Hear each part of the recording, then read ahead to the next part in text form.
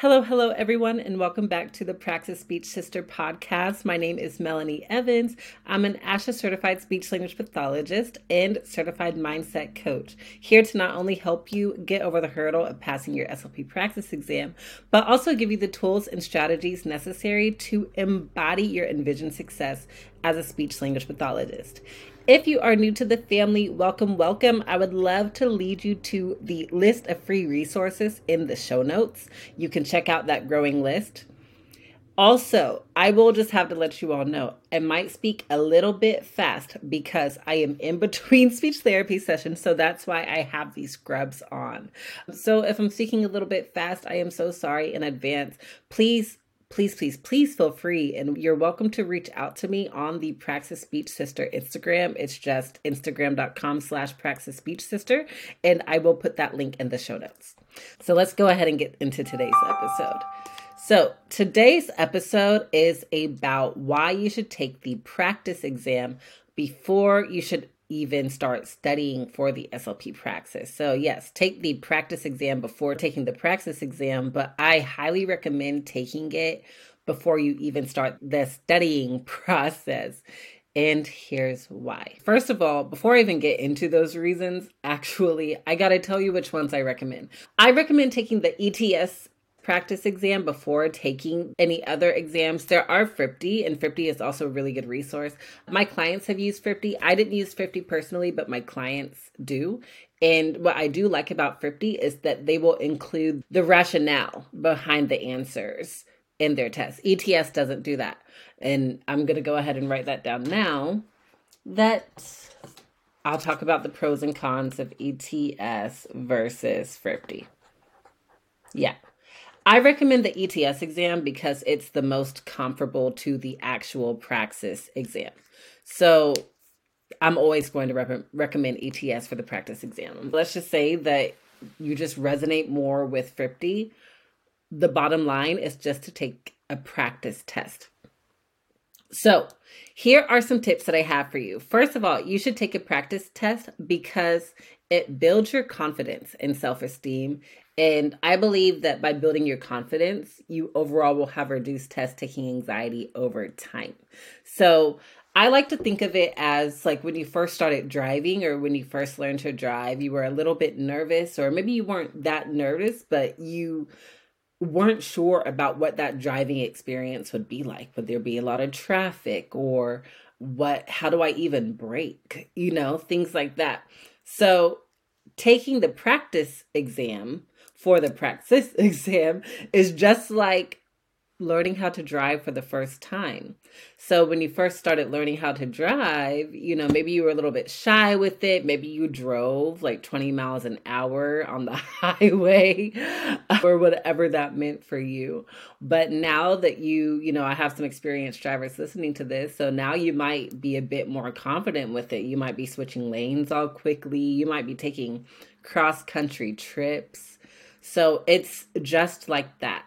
It will build your confidence and help reduce test taking anxiety over time. The second reason why I recommend taking the practice exam is because you get to practice test taking strategies. So the main strategies that I will recommend on this podcast, and I used myself and that I recommend to my clients, is the mark, skip, and return method, going with your gut, not spending more than 60 seconds on a question. This helps you save time, and so on and so forth. And also doing what you can to just really figure out what the question is really asking.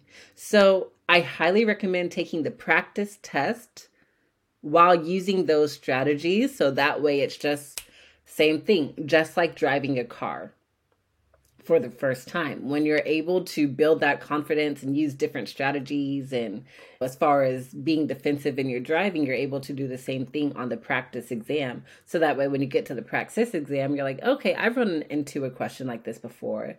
Or, okay, I've run into, even like if you're just looking at yourself and how you respond to a question. Okay, I've been stumped on a question before. Now I know that I've practiced a lot of times just not spending more than 60 seconds on a question. I know to just mark, skip, and come back to it. And then I save myself time, and I ended up getting the question right.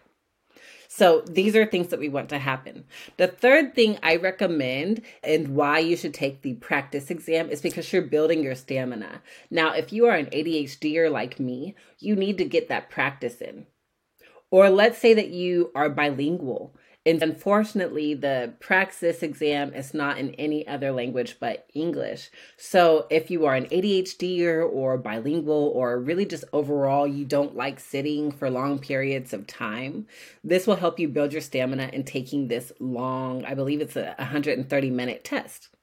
You'll be able to know the strategies like taking frequent breaks or even just stretching and taking deep breaths. Whatever strategies that you find really help you out to get through that 130 minutes, you're going to be able to do it, but it'll be difficult for you to be able to do it if you haven't done it before.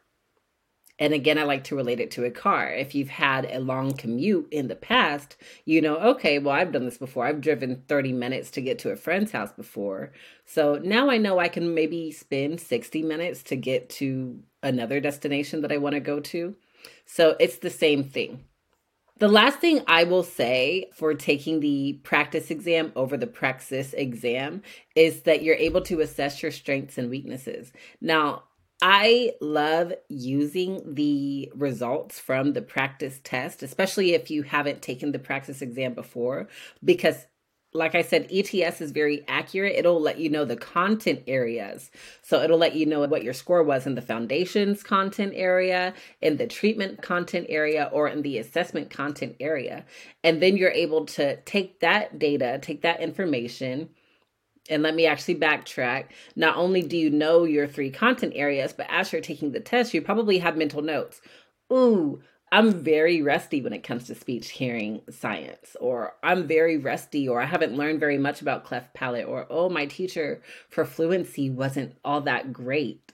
You know, so this is giving you the data that you need. Okay, so now I know these are certain materials that I'll need to gather so that way I can help myself study for it. And you can just take that data and put it towards your study plan. So I hope that this episode helped you. Go ahead and check out the free resources link again, and you will find the Praxis study checklist, and this will help you as far as putting together your study plan. Please join the email list because I give a lot of freebies on that email list. And coming up soon, I will be helping you out with study plans, and you'll have more tips and tricks to help you. If you are new here or if you haven't already, please like, share, and subscribe this episode. This really helps the channel in the podcast wherever you are viewing. And I just look forward to seeing y'all again. All right. Bye, fam.